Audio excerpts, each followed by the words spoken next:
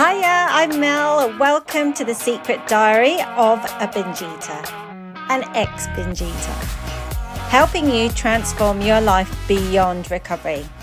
I'm a binge eating specialist, clinical rapid transformational therapist, the 3 principles transformational coach, a human design generator, and a scientific manifester. I will help you understand the principles of our human experiences and the science behind manifestations to help you see the importance of releasing any blocks like your self-sabotaging behaviors, both consciously and subconsciously, to clear the path to your dreams. And if you like the sound of this, make sure you subscribe to this podcast and let's manifest our dream lives together. Thank you for listening, and please share this podcast with anyone you think may also benefit from this too. Hope you enjoy this episode. Love, Mel. Why losing my shit with my husband was a good thing. My biggest mistake in my life was to believe mistakes, failure, rejections, imperfections were bad. The things that held me back from having anything I wanted in my life was to invest so much time dwelling on the things that did not work. Over the past 30 years or so, I spent weeks in anxiety, months in depression, and years in self-sabotaging behaviors because I avoided the very things that were going to help me become successful, which were all my failures. So instead, I became obsessed with perfection, to be a perfect daughter, a perfect student, a perfect girlfriend, a perfect wife, a perfect mother, a perfect employee, a perfect business owner, and doing all the perfect stuff like achievements, having a perfect house, a perfect body, a perfect way of eating, and perfect in my work.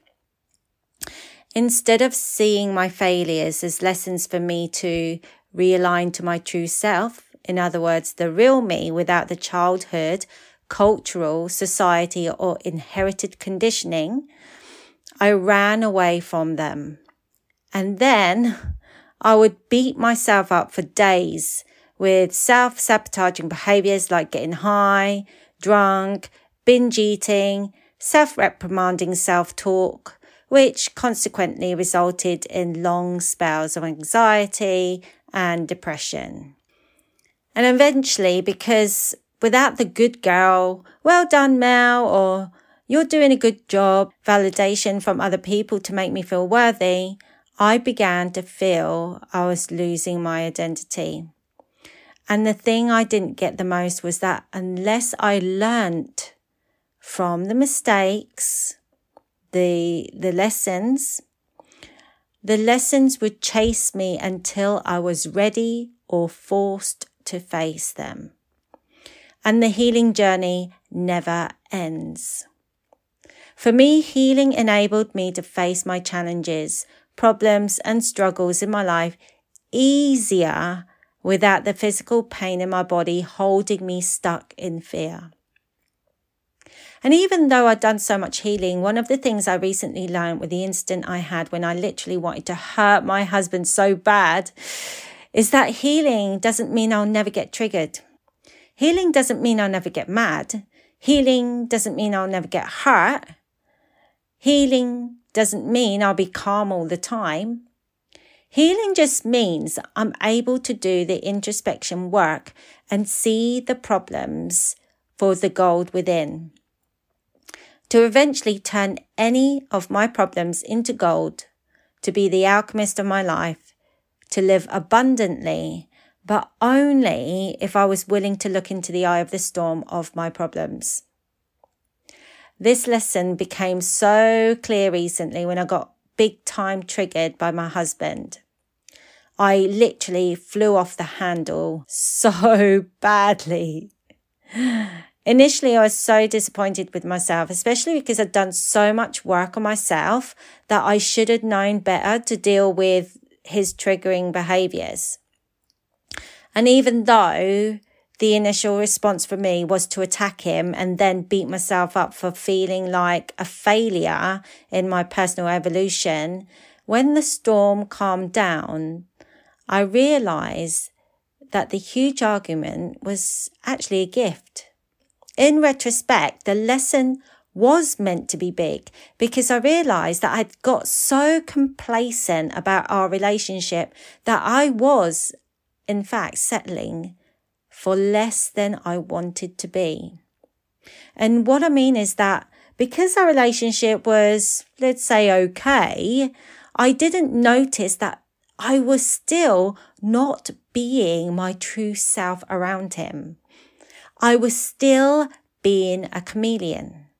In other words, still careful about who I was in front of him. I was also hiding who I was becoming in my evolution of being so aligned to my true self. I realized because I was changing so much, I was also blind to how this was affecting my husband too. I realized that we were slowly drifting apart. And this all happened to be around the time I was about to up level in my business. This is an entrepreneur term for making big changes in life.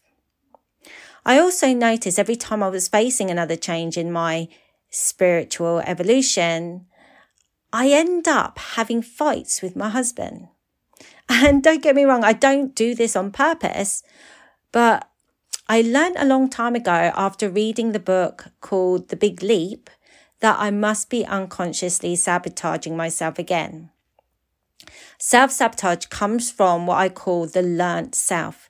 It is the part of you that has been created through childhood to make you feel safe by creating rules to conform to pleasing our carers or in cultural environments, society, or inherited expectations.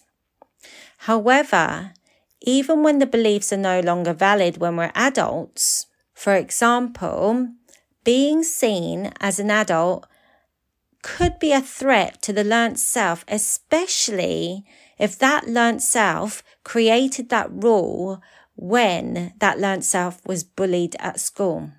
In other words, as an adult, the learnt self would do anything to stop you from being seen. Maybe it will create a fear in public speaking, being visible online, or even create random stuff like picking a fight with your husband. And thank goodness I recognize this self-sabotage. The learnt self is sneaky, and even after years of healing, it still catches me out. And I was so furious to the point I thought I wanted to leave him. However, had I not done the deep healing, I'm sure I would have walked out on him.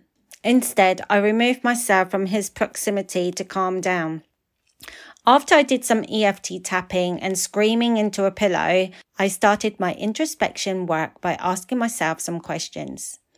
I knew in order for me to up level in my business, in other words, to manifest my dream life, I needed to prove to my learnt self that creating big things in my life is safe.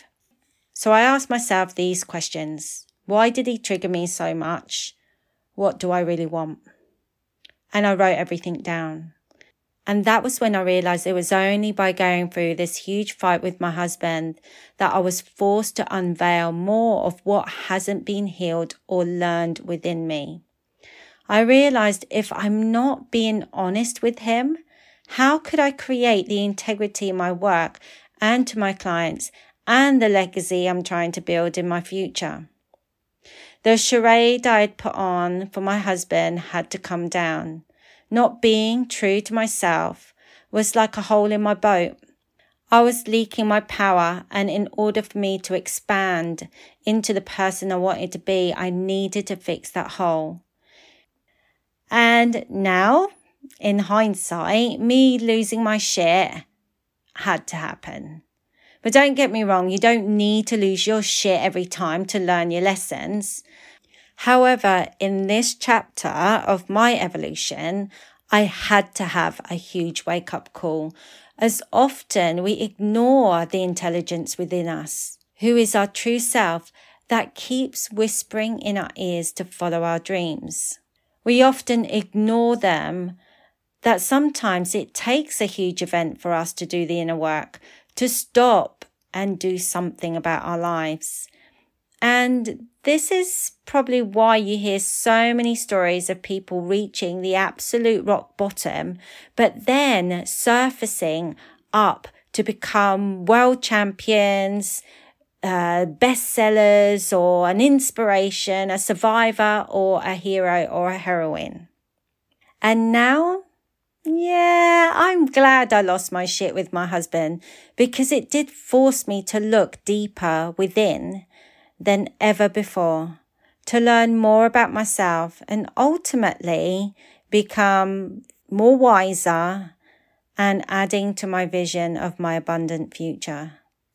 So, have you stopped to look at any of your struggles to see what the intelligence within you is trying to make you learn?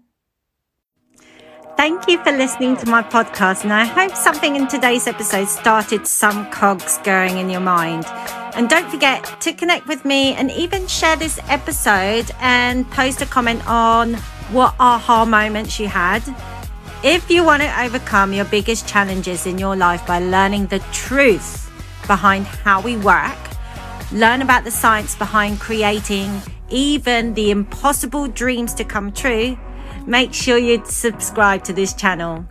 And also remember, you are the creator of your life. And yes, that means stop waiting for other people, your environment, or your willpower to change. You can stop any struggles that you're having right now and create space for the real science of manifestations to happen in your life. Until next time, big love, Mel.